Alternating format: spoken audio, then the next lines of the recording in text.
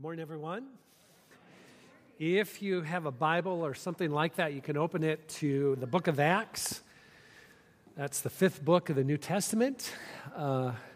We'll be starting in chapter 3 in just a moment, chapter 3, verse 11. But before we do any of that, let's pray together, okay?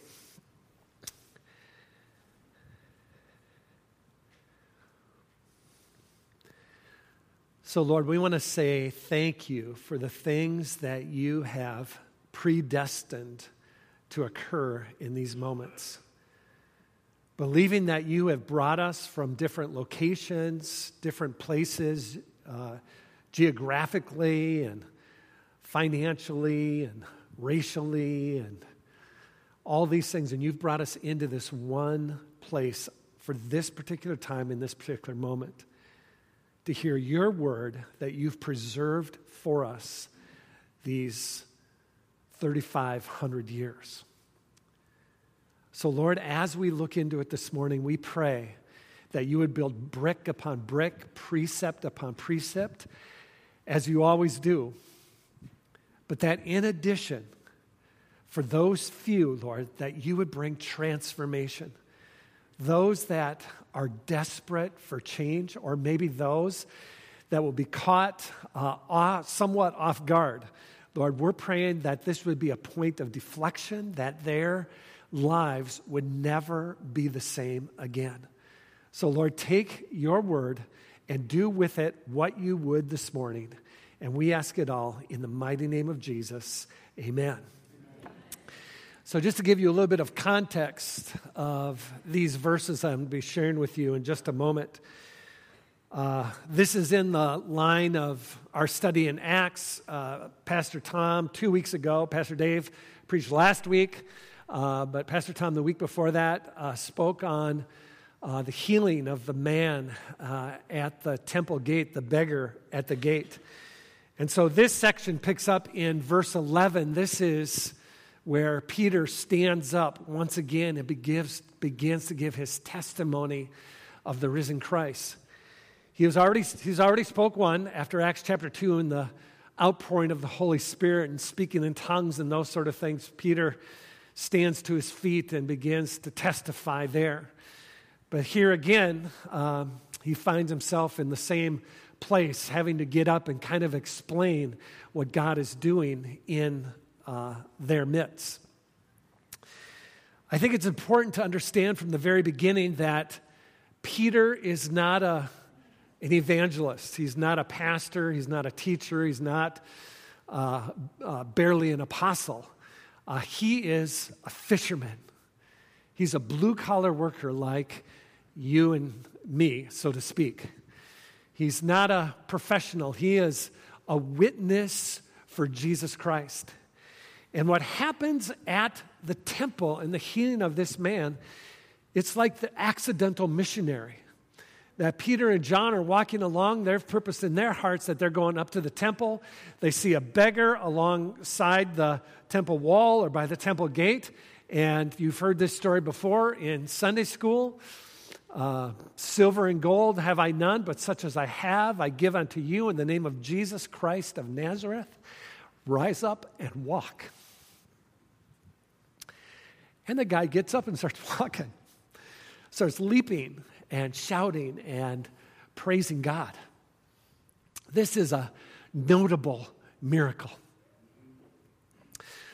So Peter rises to his feet and begins to address the crowd that is there. Of course, there's an onslaught of people, wanting to know what's going on. They're even hanging on Peter and John. And Peter simply begins by saying, guys, listen, this is not of me. This is done through Jesus Christ. And he begins to tell that account, which we'll get to in just a second. But again, I want you to see that Peter is merely a witness. He's not a professional. He's just simply giving witness of the risen Christ. Now, I think there are some things, by way of introduction, there are some things that we have to understand about being a witness. God calls and equips people to be evangelists in the body of Christ, like he calls them to be pastors and teachers and prophets and apostles. God equips, he gives those gifts to the church, Ephesians 4 tells us. Not everybody is called to be an evangelist. You know you're probably called to be an evangelist if you're laying hands on people in hot tubs and stuff like that. You're probably called to be an evangelist. But if you don't like those kind of things, you may not be an evangelist, but I know this for certain, that you are called to be a witness for Jesus Christ. A witness for Christ is simply someone who gives testimony of the things they've seen and heard. It's just a matter of telling others what God has done in your life. And we're going to talk about that in a little bit. But here are the important parts of being a witness that I want to say again by way of introduction. Here's the first part. These are the characteristics. The first one is knowing. Knowing. That the witness of Jesus Christ needs to know Jesus Christ. That this is the first step in coming to him, is that we begin a relationship with him.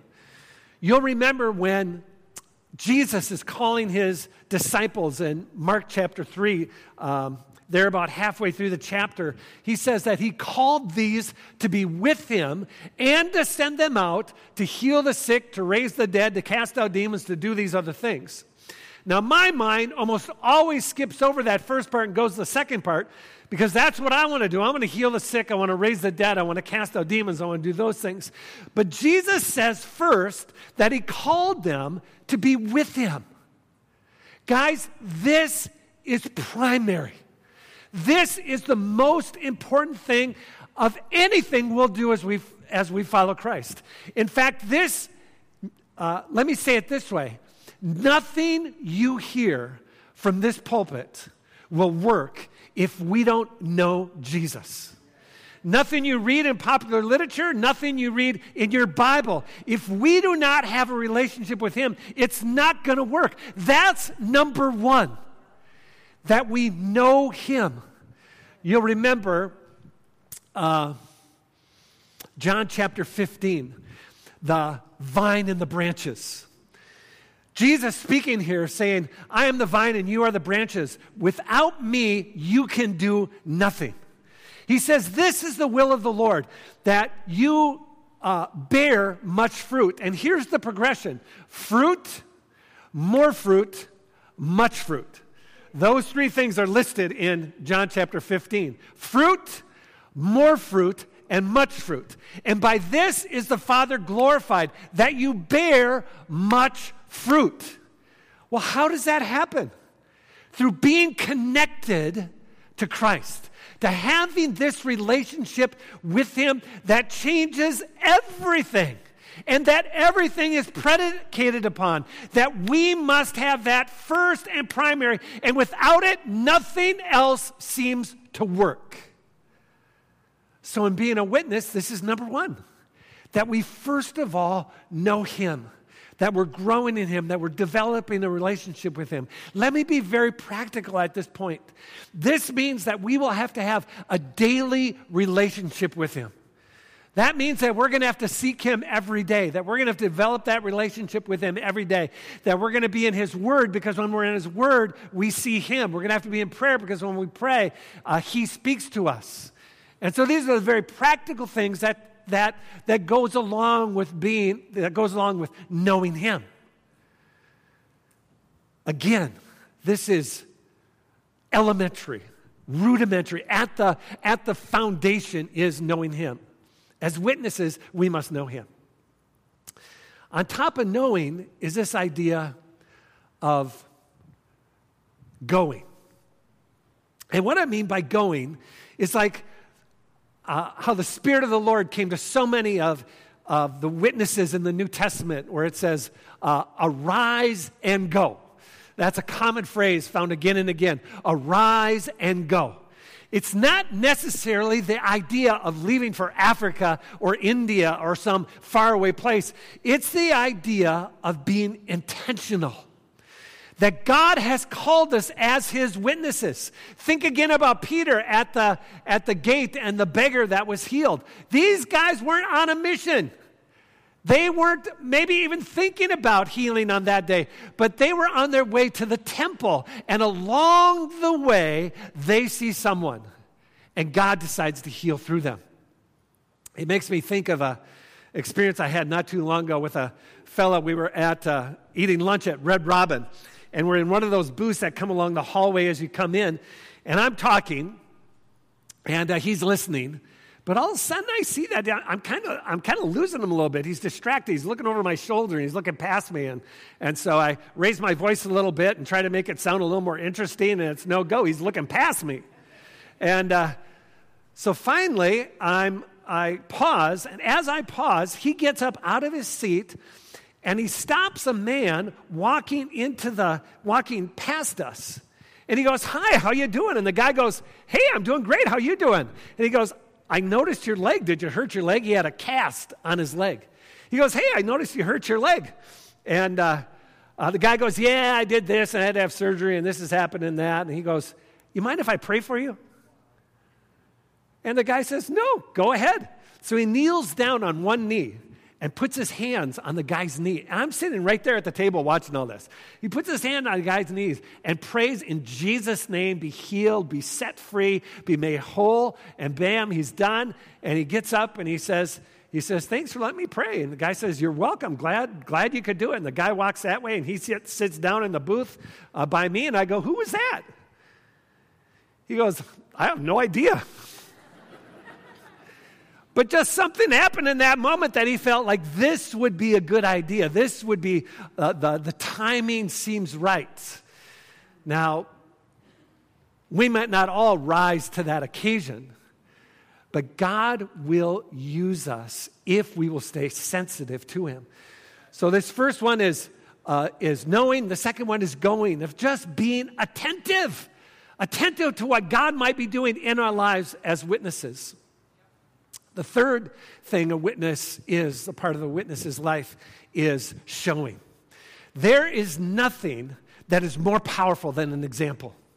And so as believers, we are to live our lives out in front of one another. I've shared this with you before, but years ago I went on a Boundary Waters canoe trip, and one of the guys that I went with was the head of radiology at the UW hospital. And this guy would come around after we ate and take our dishes down by the water's edge and kneel down and clean all our dishes and then bring them back to us. After every meal, that was his job, that he would take these and he would go down there and he would kneel down, and in the water he would clean these dishes and then bring them back to us. Guys, although that happened nearly 30 years ago, I still have this mental picture in my head about him kneeling down, cleaning our dishes, and then bringing them back to us. Guys, it taught me so much about the humility of Christ and the humility that I should have in my life. That example was worth 1,000 words. Nothing like that has spoken to me before or since that time. An example is a powerful thing, but God calls us more than just an example. Let me illustrate. I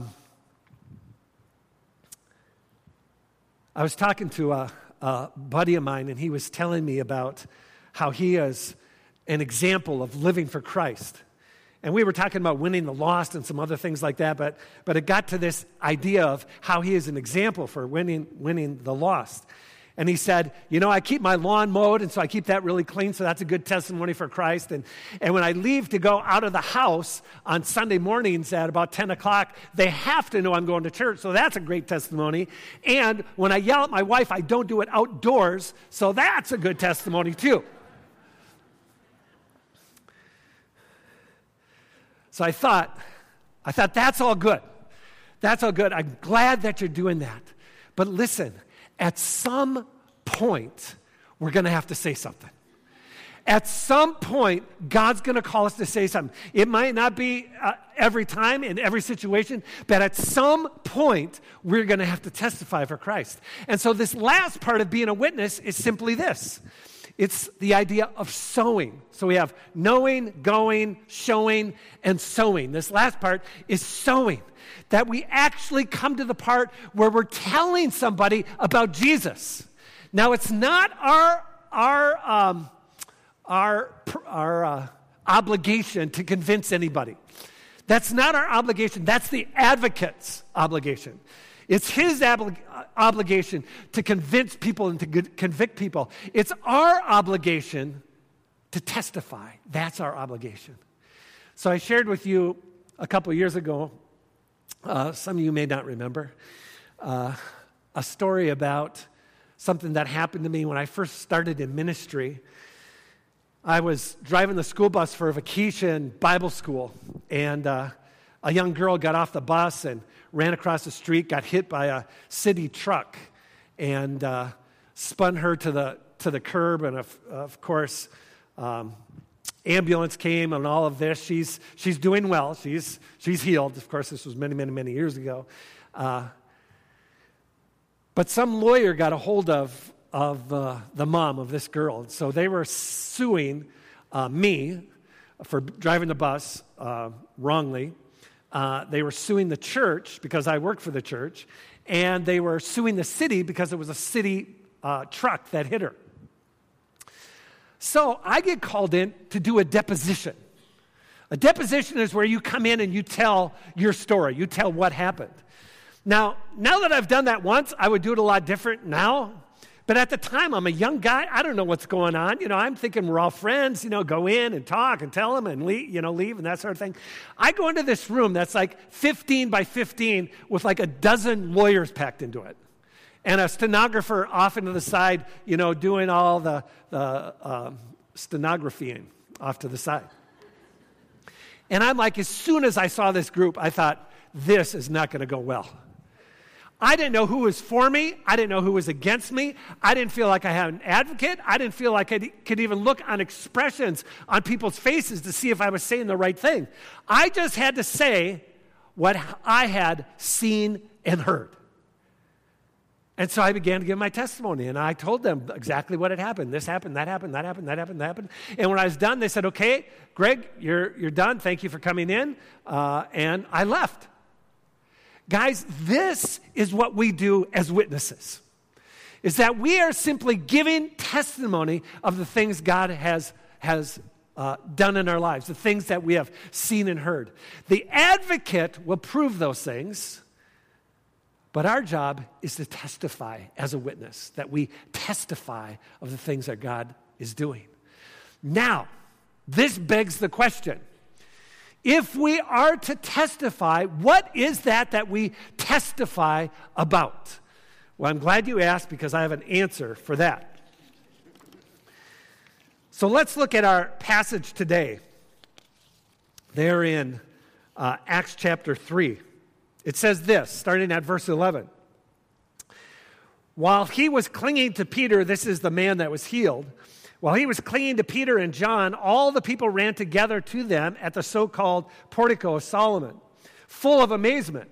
But when Peter saw this, he replied to the people, "Men of Israel, why are you amazed at this, and why do you gaze at us as if by our own power and piety we have made this man walk?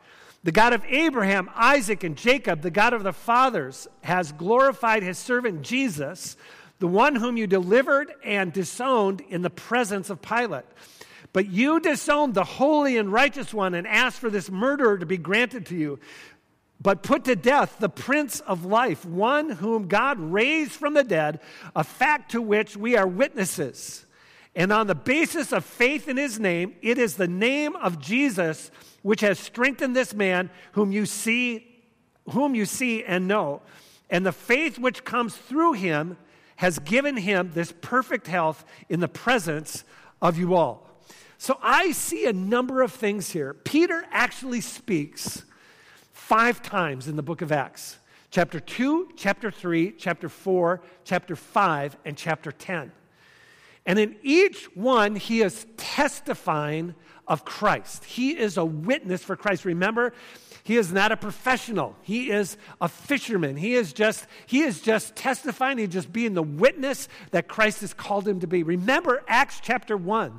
But you will receive power when the Holy Spirit comes on you, and you will be my witnesses both in Jerusalem and Judea and Samaria and even to the ends of the earth. So Peter knew that he was God's witness, and so he stands up and speaks. And here are the things that he says. Number one, he gives a testimony of miracles, a testimony of miracles. Now, I wanted to say this in a brief way so you could remember it. But really what I mean by this is Peter is giving a testimony to the grace of God in his life, to the working of God's grace in his life. In this case, the miracle is plain. The miracle is a guy being healed, being set free from whatever was ailing him. He gets up, he's made whole. This is a testimony that Jesus is alive. In fact, God's healing, God's miracles, God's works of grace in our life point directly to the truth of Scripture and the validity of God in the world. It says at the end of chapter 16 of Mark, it says, and these signs will accompany them. They will, I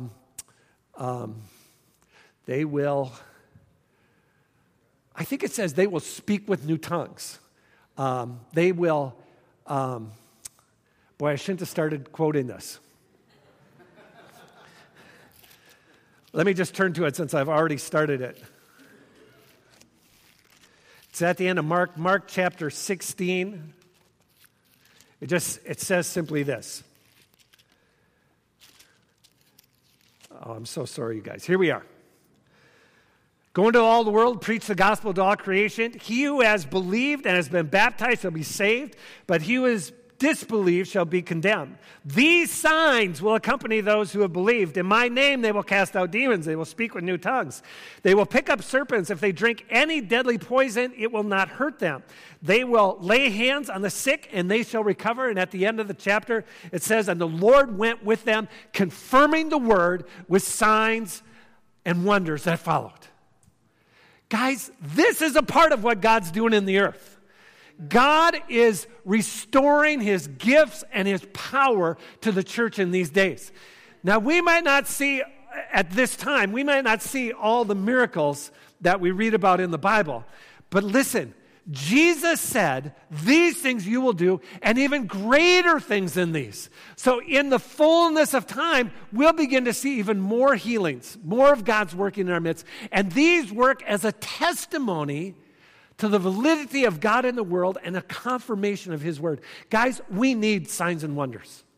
We need miracles. We need to be testifying of God's work in our life. Just, not last week, 2 weeks ago, Pastor Tom led us in prayer for one another as we prayed for one another about back pain.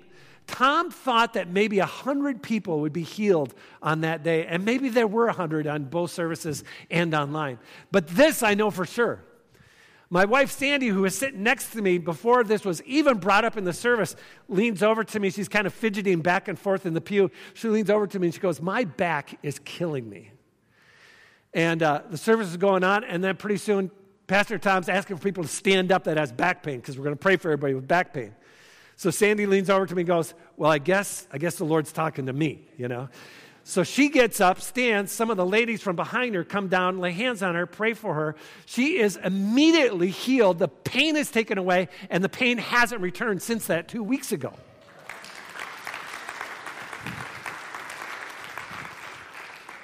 Guys, that's the Lord's involvement in our life. That's his desire to confirm his word with signs and wonders following. And that's exactly what's happening here. That Peter starts out by focusing on what has happened. And 3 of the 5 times that he speaks in the book of Acts, he refers back to a miracle or a work of grace that happened previously. And he uses that testimony of God's goodness and God's grace as a leap-off point to share the gospel with those he's around.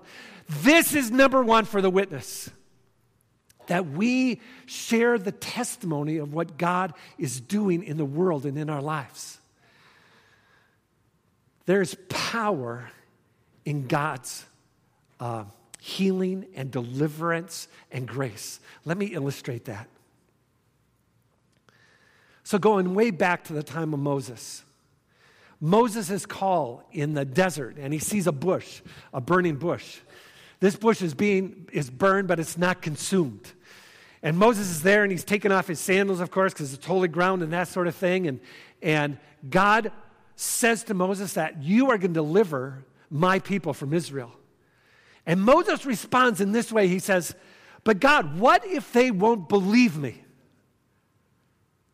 Now that's really probably a good thing to ask, That he's sending them, well, what? Yeah, I can go and say I'm going to deliver you, but what if they don't believe me?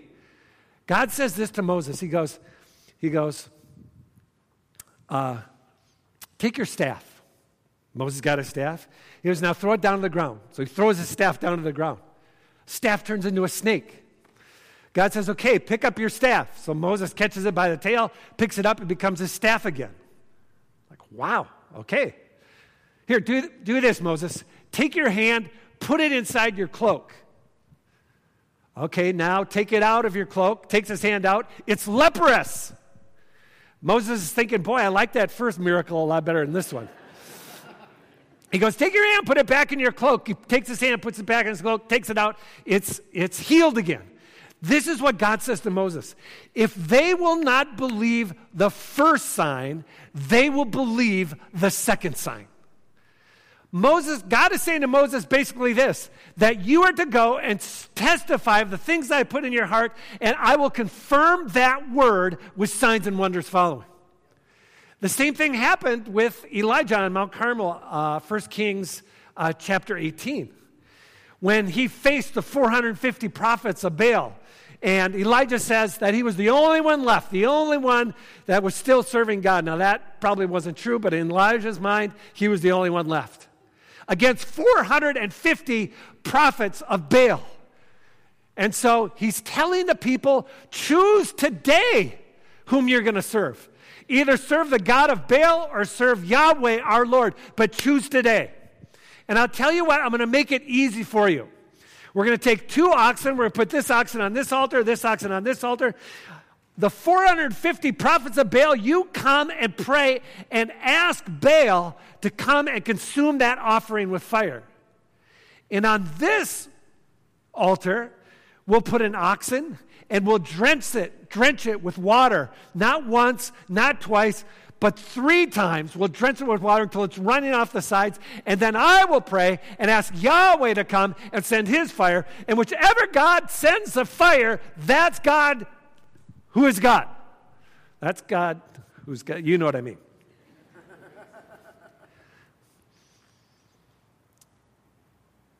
So the 450 prophets of Baal, they come out and they begin to pray and to ask Baal to send fire, and Baal's not doing it. They start in the early morning. They go past noon. In early afternoon, Elijah begins to taunt them, saying, "Where is God? Where's your God? Is he far away? Is he asleep? Is all these things?" And Baal is not doing anything.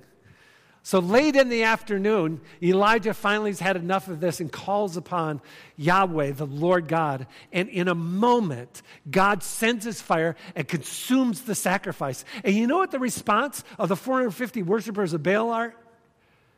The Lord, he is God. The Lord, he is God. This is the power of signs and wonders in our lives. Let me give you one more. Sergius Paulus in the New Testament. This is Paul on his first missionary journey. He's just getting started. And he's giving his testimony, so to speak, to Sergius Paulus, this proconsul of this particular area. And as he's giving his testimony, there is this magician, false prophet, who comes along and starts to detract or distract Sergius Paulus, the proconsul. And at one point, Paul has just simply had enough of it. And he responds to him by saying this. He looks at this false prophet and he says, "You who are full of deceit and fraud, you son of the devil, you enemy of all righteousness, will you not cease to make crooked the straight ways of the Lord? And now behold, the hand of the Lord is upon you, and you will be blind and not see the sun for a time. And immediately a mist and a darkness fell upon him, and he went about seeking those who would lead him by the hand. And here's the response of the proconsul in verse 12. Then the proconsul believed when he saw what had happened, being amazed at the teaching of the Lord. There are some that would say that the church doesn't need signs and wonders anymore because we have the scriptures. Guys, I want to declare to you that we need signs and wonders confirming the word more now than we ever have needed them in the past. That God wants to do something new, something fresh in our midst, something fresh in the world. And part of that is going to be around miracles, signs, and wonders. As a witness for Jesus Christ, this is primary to our proclamation, is that we are giving a testimony of God's grace, a testimony of God's miracles, because that confirms his word. So that's number one, a testimony of miracles. Here's the second thing, a testimony of his resurrection. No matter what we share as witnesses, we have to remember that Jesus is the central figure. That Jesus remains central. Paul said, I preach Jesus. We preach Jesus and the cross of Christ. And in this sense, Jesus still remains the center. Listen to what, let me see if I can find it quick. Here's what Luke records of Peter saying in Acts chapter 3, out of those verses I just read to you, 14 and 15. I think they'll even come up here in a moment. But you disowned the holy and righteous one and asked for a murderer to be granted to you. But put to death the Prince of Life, the one whom God raised from the dead, a fact to which we are witnesses. So in this section, the second thing that he speaks of is this idea of the resurrection of Jesus Christ. That there is a resurrection, that this is truth, that this confirms. This is the ultimate sign and wonder. That Jesus did raise, or God the Father did raise Jesus from the dead. And here Peter says that to which we are witnesses, that we have seen with our own hands. So the resurrection needs to be primary. Jesus needs to be center to our testimony. There are times when it seems like Jesus becomes incidental. And it's more about the life that we used to live and that sort of thing. But make Jesus the center of your testimony. Make the resurrection the center of your witness. So there's this testimony of the resurrection. Number 3, there is a testimony of judgment. Peter says this a little bit later there in Acts chapter 3. He says these words. Starting in verse 22, Moses said, the Lord God will raise up for you a prophet like me from your brethren, to him who shall give heed to everything. He says to you, and it will be that every soul that does not heed that prophet shall be utterly destroyed from among the people. And likewise, all the prophets who have spoken from Samuel and his successors onward also announce these days. Peter is saying this, that there is coming a time where judgment is coming to the earth. There is coming a time when everyone, the living and the dead, will give an account for the life that they've lived on this planet. It's said in different ways. Paul also talks about this judgment. But as he was discussing righteousness, self-control, and the judgment to come with Felix, he became frightened and said, go away from me for the present, and when I find time, I will summon you. Again, speaking of it, Jesus' testimony is full of the judgment to come. In fact, Jesus, in the later chapters of Matthew, tells 3 parables about the judgment to come. One is the parable of talents. One is about the goats and the sheep. And another one eludes me at the moment. But these three parables, he's talking about the judgment to come. And one thing we see in all of these things is, number one, the suddenness of Jesus' return and the judgment that follows. And the second thing is the surprise that people feel when they're left behind. That they thought for certain that they would be included, and it comes as a shock and a surprise and even as unbelief that they're left behind. Jesus said it this way: in that day, many will come to me, saying, Lord, did we not do this in your name? Did we not cast out demons? Did we not heal the sick? Did we not do this? And Jesus will say, go away from me that I never knew you. In fact, after reading these three parables that Jesus talks about, one is left with a little bit of sense of despair. It's like, how could I ever get to heaven? How could I ever have eternal life? How could this ever work out? I mean, this seems, the bar seems so high. How could we ever make it?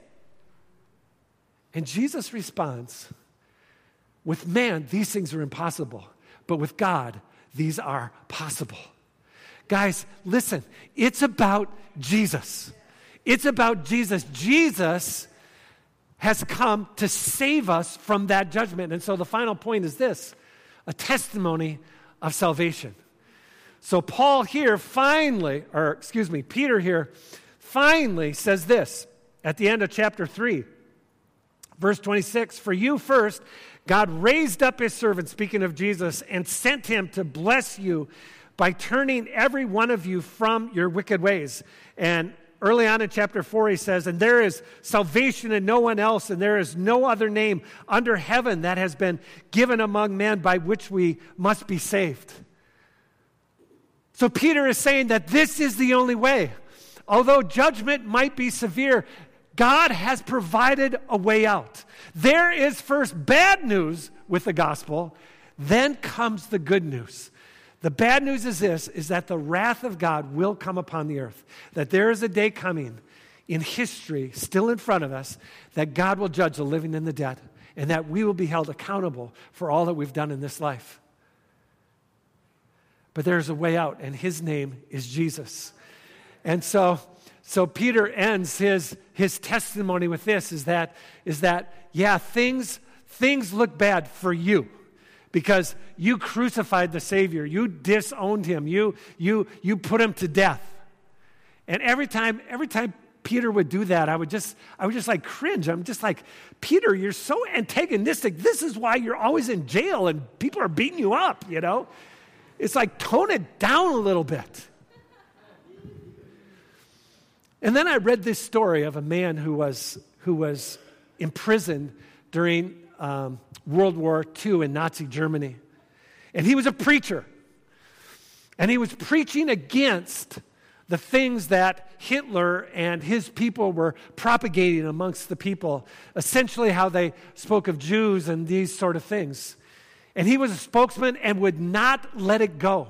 And so he spent time in jail, time in prison. Family and friends would come to visit him.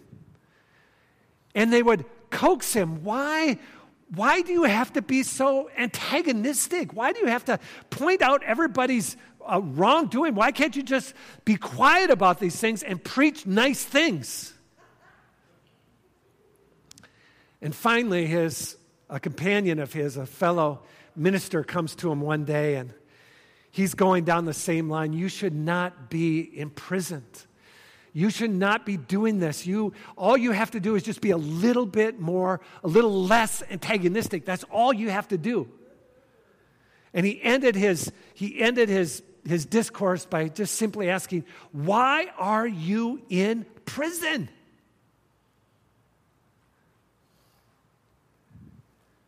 And this preacher, with conviction and compassion, looks up and asks his friend, can I ask you a question? Why aren't you in prison?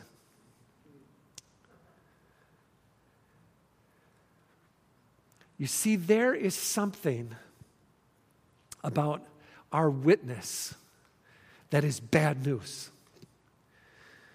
Something that we have to tell the world that will come across as kind of like, well, you just think you're better than everybody. But we have to first understand the bad news to get to the good news. It's only good news because of the bad news. That without Jesus, we are lost, that we are eternally lost. But with Jesus, Jesus saves us and brings us to himself and not only gives us life eternal, but life abundant in this life. That's the testimony that we have. First, a testimony.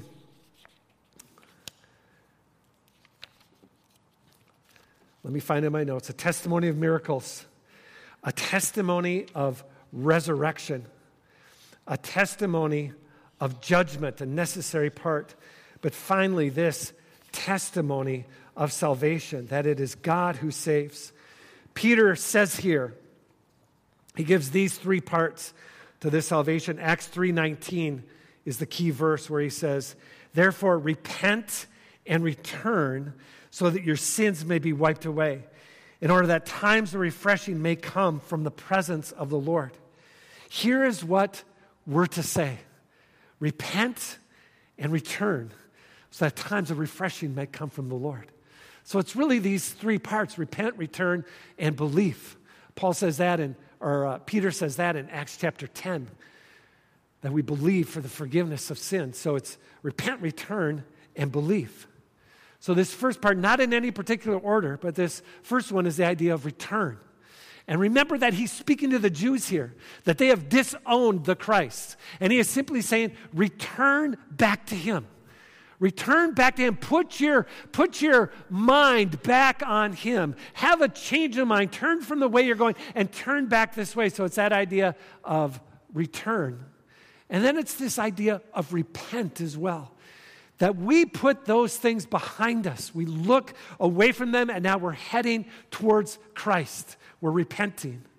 And then, of course, this aspect of believing that ultimately we believe in him. Not just the idea of mental assent that, we would say, Christ existed, Christ walked the earth, Christ died on a cross, those sort of things. But where we actually put our faith in him, where we actually trust him, that is the gospel. That we trust him for our salvation, that we know there's no way for us except in Christ. And so we put our faith in him, and we trust him.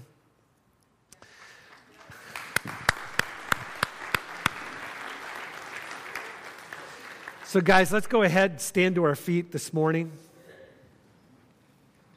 If you just close your eyes and shut yourself in with the Lord, I just want to pray with you before you go. As your eyes are closed and your heads are bowed,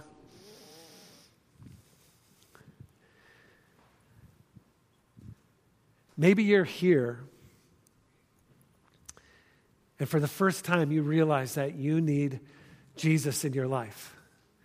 For the first time you realize that there's no hope for eternal life or abundant life in this life without him. And this morning, you want to make that decision. You're going to take yourself off the throne of your life, and you're going to put Christ in his rightful place on that throne, that he becomes Lord and Savior of your life. And you do it in just this way. You don't have to join a church. You don't have to be baptized. You don't have to take communion. You don't have to be a certain height. You don't have to be a certain weight. You don't have to do any of these things. And listen now. Listen. You don't even need to be good. You can receive Jesus in this moment just by believing that he was who he said he was. And so, Lord, for that one or two, or maybe a few this morning, that are making that decision for the very first time, Lord, we pray as a body of believers for them. We pray that you would quicken this decision. We're praying that your Holy Spirit would come in such a way that it would begin a house cleaning that would begin today and carry on for many, many, many years into the future. That their lives would be transformed, that this would be a day of deflection where they've come in one way, but now they're leaving in a totally different way. Lord, let it be the case by the work of your Spirit this morning. And as your heads are bowed and your eyes are closed, if the truth be known, it's been a long time since you've given testimony as a witness for Jesus Christ. That you just haven't been that aware of those around you. And the Spirit of God that is inside you, that same Spirit that raised Jesus Christ from the dead. You just haven't been aware, but this morning, because of the things that you've heard, because of the things that the Lord has spoken into you, now you want to take that place. You want to take your appointed place to be a witness for Christ and to give testimony of the things that you have seen and heard. So, Lord, we're praying for one another this morning. We're saying thank you for sending your word into our hearts. Lord, we're saying thank you for the Holy Spirit that shapes us and molds us and makes us into what you want us to be. Lord, we say thank you for making a way for us to testify both by signs and wonders and the empowering of your Spirit. Lord, make us the people you want us to be. Make us the people you want us to be so that we can do the things you want us to do. Lord, let it be the case this morning, we pray. For those in the front and those in the back, those on my right, those on my left, Lord, leave no one out this morning, we pray.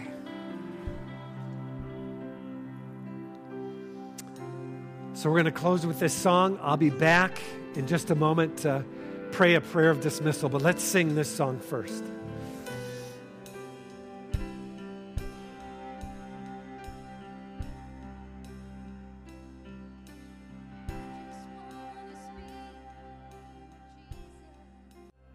So immediately after the testimony of Peter in Acts chapter 3, 3,000 people came to Christ.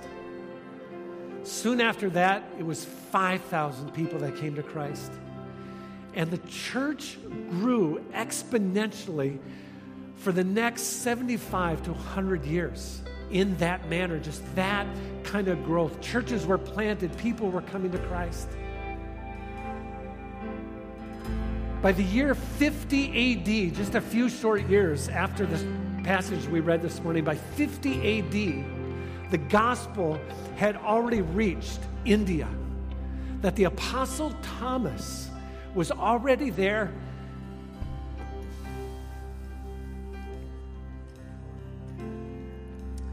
baptizing believers.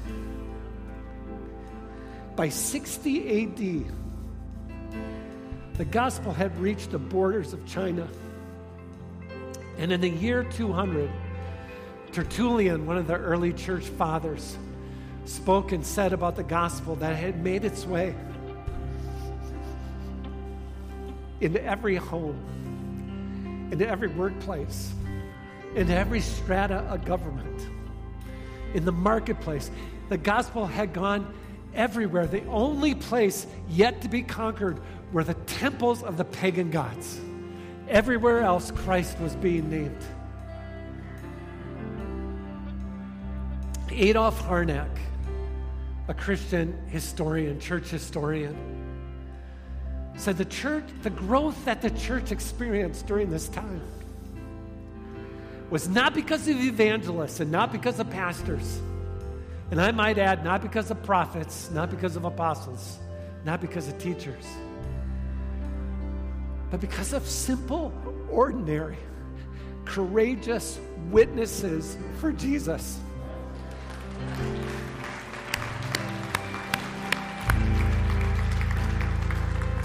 That they went out and they told people what Jesus had done in their lives.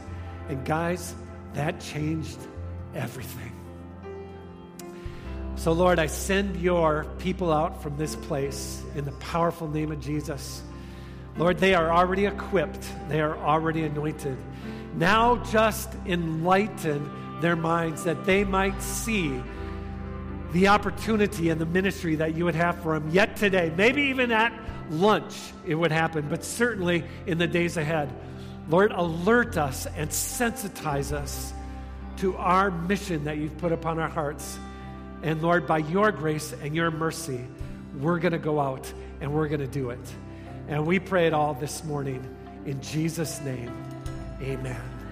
God bless you. Jesus.